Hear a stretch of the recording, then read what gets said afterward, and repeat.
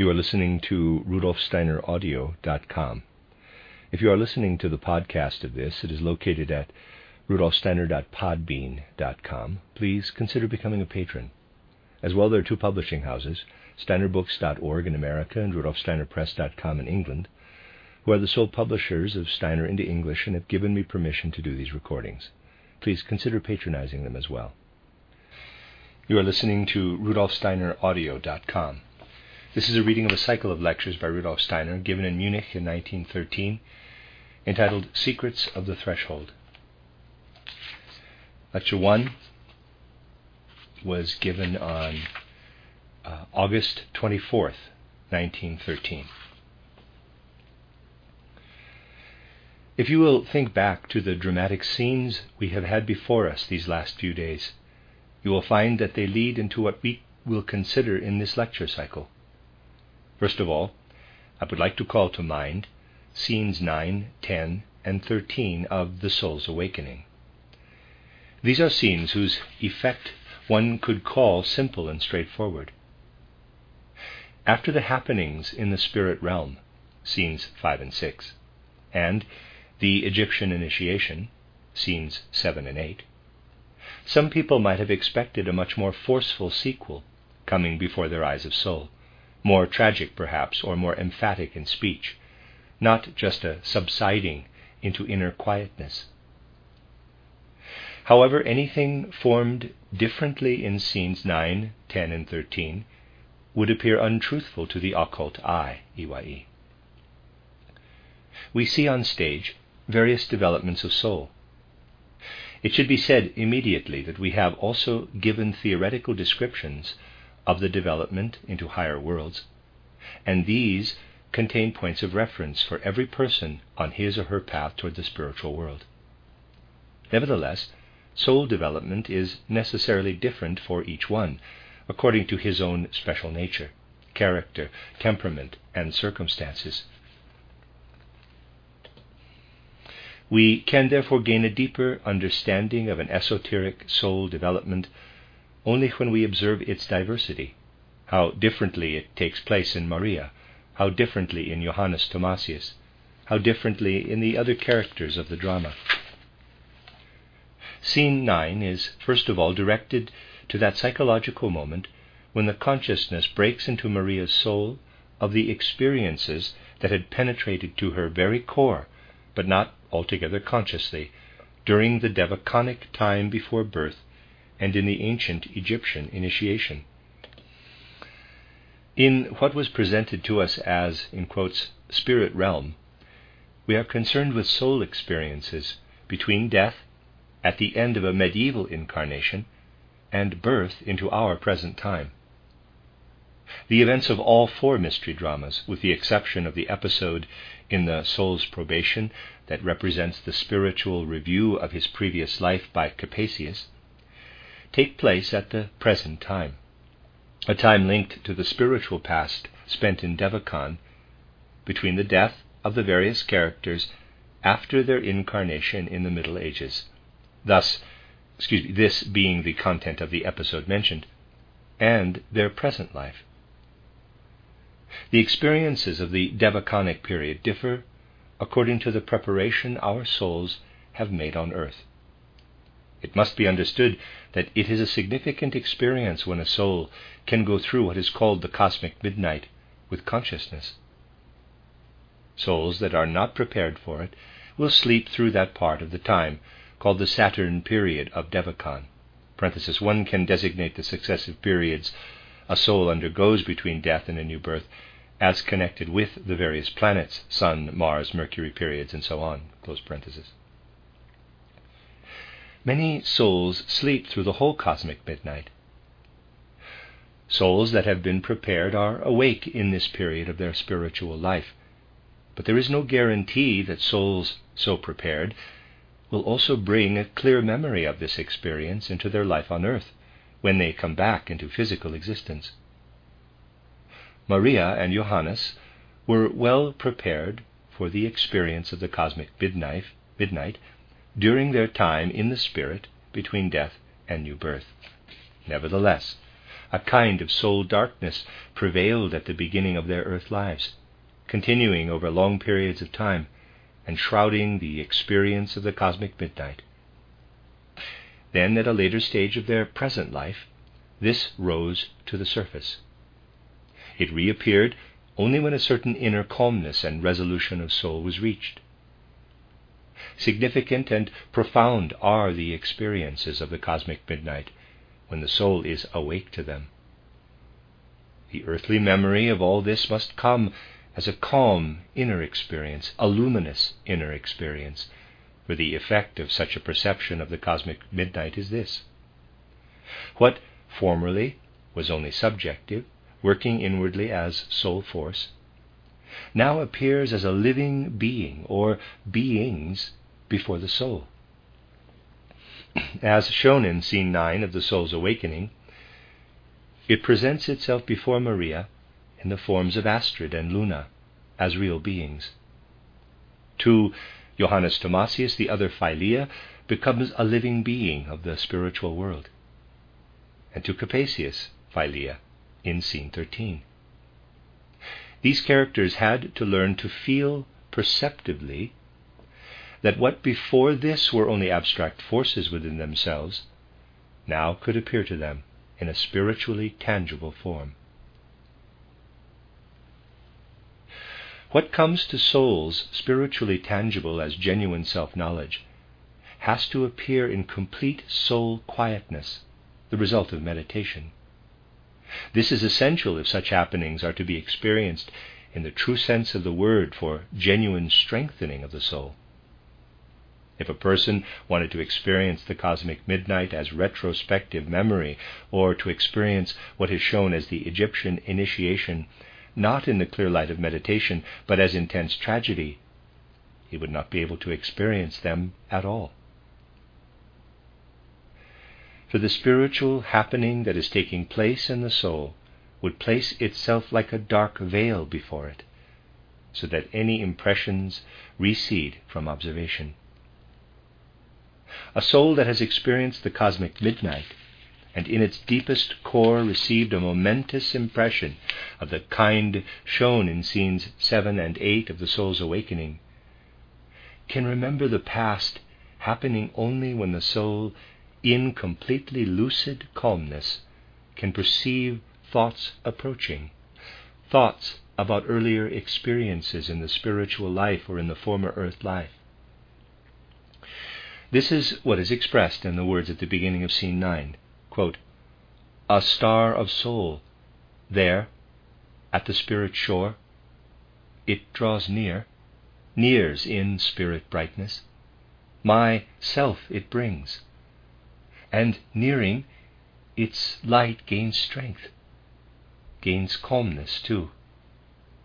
You, star, within the circuit of my spirit, what approaching shines on my beholding soul?" Close quote. Only when the soul is in this calm mood, so that the experience does not whirl in upon it with tragic vehemence, can one feel the arising memory of the cosmic midnight and the experiences of the previous incarnation as occultly true. When it is experienced and lived through, the cosmic midnight has a profound significance for a person's emotional life. There one lives through what can only be expressed as follows. In the cosmic midnight, things are experienced that lie hidden deep down under the surface, not only of the sense world, but also under the surface of the various worlds to which a dawning clairvoyance can lead. The sense world recedes, and also there recedes from clairvoyant vision in some of those who have already been able to discern various layers below the sense world, what we may call, parenthesis, and we will speak of it at length later on, close parenthesis, the necessities in cosmic events. The necessities are rooted in the foundations of things, where also the deepest part of the soul rests. This, however, evades the physical gaze and also the dawning clairvoyant gaze, revealing itself to the latter only when something is experienced like the Saturn period scenes. One may therefore say that to such a clairvoyant gaze, which indeed must first appear between death and a new birth, it is as if lightning flashes were crossing the soul's whole field of vision, lightning whose terrifying brilliance was illumining the cosmic necessities, which at the same time were themselves so blindingly bright that the cognitive gaze dies away in the radiant light. Then from this expiring glance of cognition there come forth picture forms that enweave themselves into the cosmic web like the forms from which grow the destinies of the cosmic beings. One discovers in the foundations of the necessities the fundamental causes of human destinies and those of other beings, but only when one gazes with glances of cognition that die away in the knowing. Destroyed by the lightning flashes, they then remodel themselves as if into forms that have died, but that live on as the impulses of destiny in life. All that a true self-knowledge can discover in itself, not the self-knowledge so bandied about in theosophical ranks, but the highly serious self-knowledge that comes to pass in the course of esoteric life, all that a soul can perceive within itself, with all the imperfections it has to ascribe to itself, all this is heard at the cosmic midnight as if enwoven into rolling cosmic thunder, rumbling in the underground of existence. All these experiences may take place with great anguish and solemn resolve between death and a new birth, as an awakening at the cosmic midnight. If the soul is mature enough to allow the consciousness of this to enter the physical sense world, it must happen in the quiet clarity of the meditative mood hinted at by Maria at the beginning of scene 9. What, however, the soul has perceived within its spiritual life must have preceded this, as if something of itself, something belonging intimately to itself, but not always dwelling in what one can call the self, had approached from world distances. Try to read that sentence again. What, however, the soul has perceived within its spiritual life must have preceded this, as if something of itself, something belonging intimately to itself, but not always dwelling in what one can call the self, had approached from world distances. The mood in which something in the spirit world approaches one like a part of oneself, yet as though coming from far away. This was attempted in the words Maria speaks in the spirit realm, scene 6. Quote, "The flames are nearing with my thinking from distant cosmic soul shores of my being. A heated battle nears, and my own thinking must battle with the thoughts of Lucifer. Within another soul my thinking fights. Hot light is wafted out of fierce dark coldness. It flashes lightnings, this hot light of soul, the light of soul in cosmic fields of ice." Close quote. The memory of the experience that can be expressed in such words as this can be rendered again in the words of Maria, mentioned above at the beginning of scene 9, parenthesis, quote, "a star of soul," close quote, close parenthesis. What, however, the soul has to feel in order to have such a memory of the cosmic midnight must also lie in one's earth life. For here the human soul goes through events which bring to it the moods of inner anguish, inner resolve, inner dread, that one can only express in such words given to Maria to speak at the end of scene 4.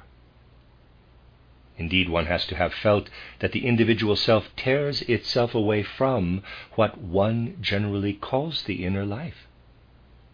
That the power of thinking, with which one feels so confidently connected in life, tears itself out of the inner being and seems to go off toward the far, far limits of one's field of vision. And one must have found alive in oneself as soul presence what is expressed in such words, though naturally these will seem complete nonsense, overflowing with contradictions, to the sort of comprehension limited to the external senses and tied to the brain.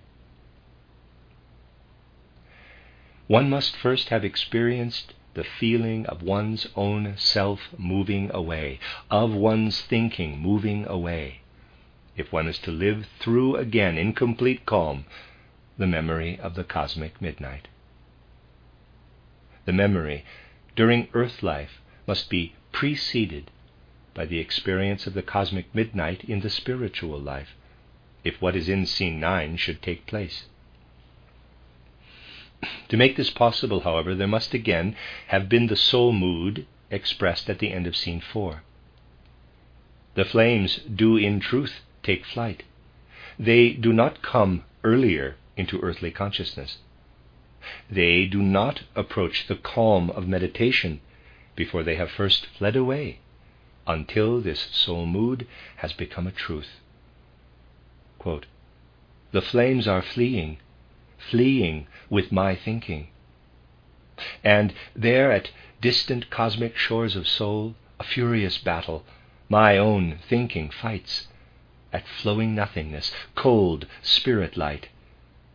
My thinking wavers, reels, cold light. It strikes out of my thinking, flaming waves of darkness. What now emerges from the fierce dark heat? In red flames storms myself into the light, into cold light of cosmic fields of ice." Close quote. These things are linked together. Their being connected in this way strengthens the inner soul faculties. What at first was only an abstract soul force now steps before the soul in a spiritual body, so that in one sense it is a special entity. On the other hand, it belongs to oneself, as Astrid and Luna appear to Maria.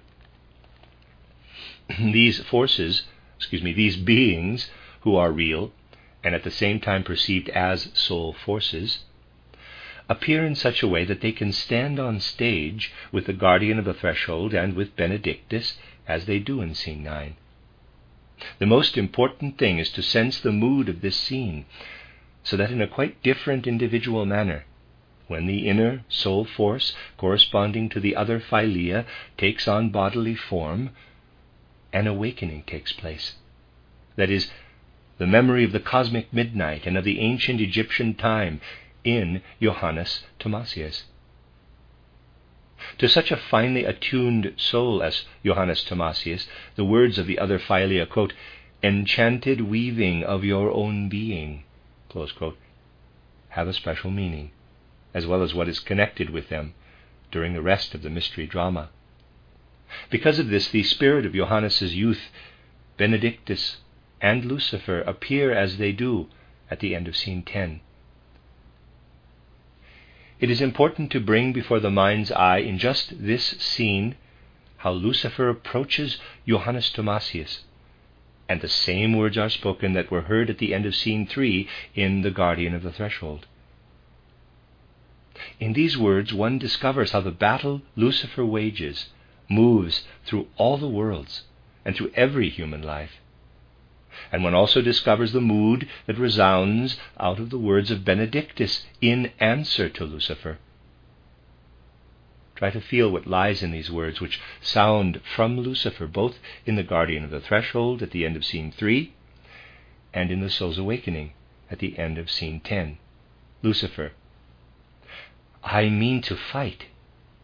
Benedictus: "And fighting serve the gods." Close quote. Let us note very carefully something else at this point, that although the same words are spoken in these two places, they can be spoken so that in each place they mean something quite different. What they mean at the end of scene 10 of The Soul's Awakening is determined by the fact that the preceding words of Maria are transformed from words spoken in the guardian of the threshold, while in Maria's soul there lives what she had spoken. Quote, Maria, as you have desired to see her, does not exist in worlds of radiant truth. My holy, solemn vow raise forth new strength to hold for you what you have gained. Close quote. She says now, quote, you'll find me in bright fields of light. Close quote. She no longer says, quote, and you will find me in cold fields of ice, close quote, but, quote, you'll find me in bright fields of light, where glowing beauty brings forth powers of life. Seek me in grounds of worlds, where souls must struggle to achieve their feeling for the gods through love, which in the all beholds the self. Close quote. The words are turned around from what they are in scene 2 of the soul's awakening. It is through this that the dialogue between Lucifer and Benedictus at the end of scene 10, quote, I mean to fight and fighting serve the, I mean to fight, quote, close quote, quote, and fighting serve the gods, close quote, becomes entirely different from what it was at the end of scene 3 in the Guardian of the Threshold. In understanding this, light is shed on something of an Ahrimanic thrust, one might say, that prevails in all intellectual thinking, in the whole intellectual culture of today. It is one of the most difficult things for people with this superficial faculty of intellect in our modern culture to realize that the same words in a different context mean something different. Modern civilization is such that people think that the words they use, insofar as they have been coined on the physical plane, must always mean the same thing. Here we have precisely the place where Ahriman has people most firmly by the throat, and where he hinders them from understanding that words only become living in their deepest sense when one looks at them in the connection in which they are uttered. Nothing that reaches out beyond the physical plane can be understood if one does not keep this occult fact in mind. It is especially important today that an occult fact of this kind should work upon our hearts and souls as a counterbalance to the external intellectual life that has taken firm hold of every human being. Among the many things that have to be considered in these mystery dramas, notice how indeed in the soul's awakening the remarkable figure of Ahriman steals in quietly at first, how it seems to insinuate itself among the other characters, and how it continually gains in significance toward the end of the drama. I shall endeavor to bring out for you a special piece of writing about Lucifer and Ahriman, and other things as well, entitled The Threshold of the Spiritual World. It will be on hand during this lecture course, for these seem to me the subjects particularly necessary to illumine for our friends at this time. It is not easy to get a clear understanding of such figures as Ahriman and Lucifer. Perhaps it may be useful for some of you to observe how precisely in the soul's awakening he who is not quite in a fog about the Ahrimanic element in the world may be able to think of things which someone else through unconscious Ahrimanic impulses may be thinking too, but in a different frame of mind.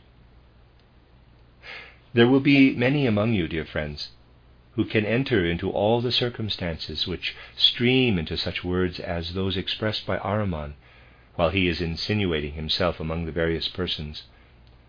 Quote, do not permit him to confuse you quite. He guards the threshold faithfully indeed, although he shows himself in borrowed clothes, which you have patched together in your mind from odds and ends that look like melodrama. You, as an artist, could, of course, avoid producing him in such a wretched style, though later you will surely do it better. But even his distorted image serves. does not need too much of emphasis to show you what his present stature is. You should take notes of how the guardian speaks.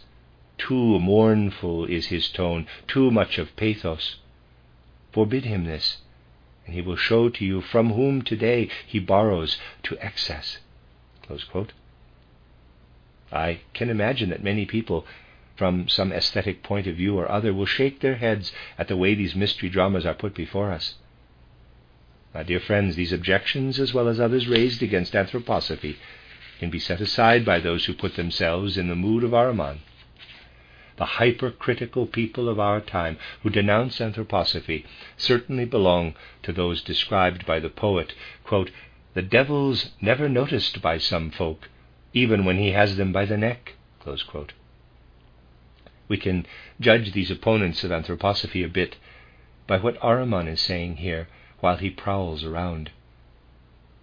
He meets us in his more serious form when the death of Strader gradually plays into the events presented in the drama. It comes about then. The forces flowing out of this death must be sought by soul vision in the effect they have on everything else that happens in the soul's awakening.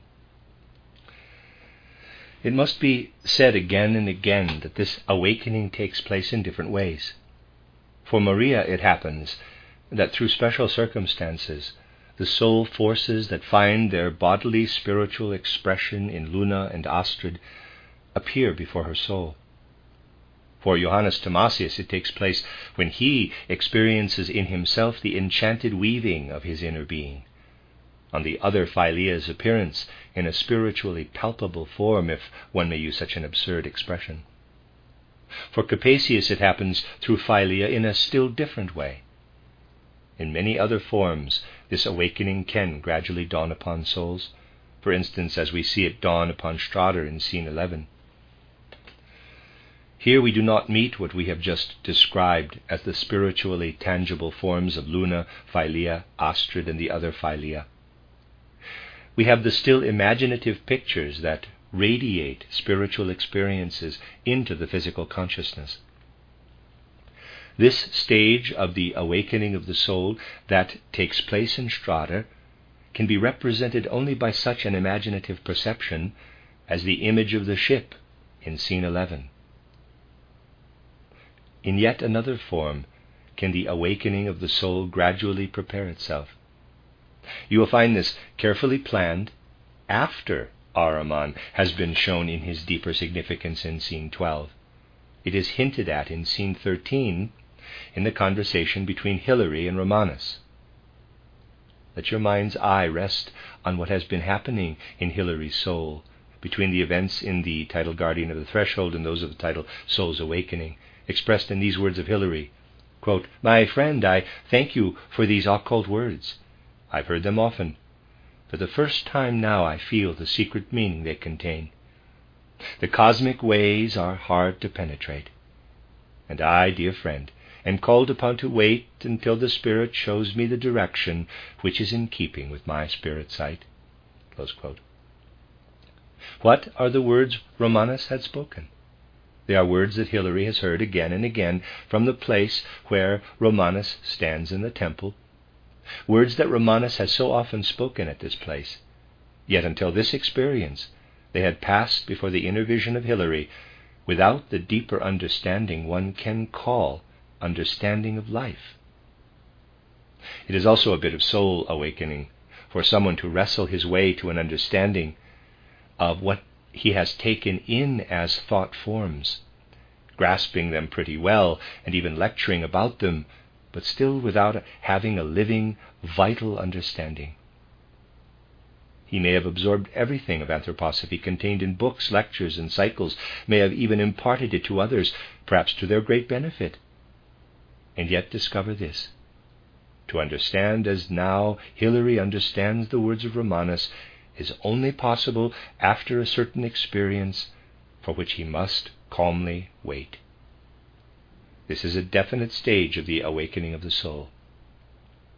Oh, if only a good number of our friends could put themselves into this mood of waiting, If only they could adopt this frame of mind of awaiting the approach of something whose description in advance, both as theories and explanations, has apparently been clear enough and yet misunderstood.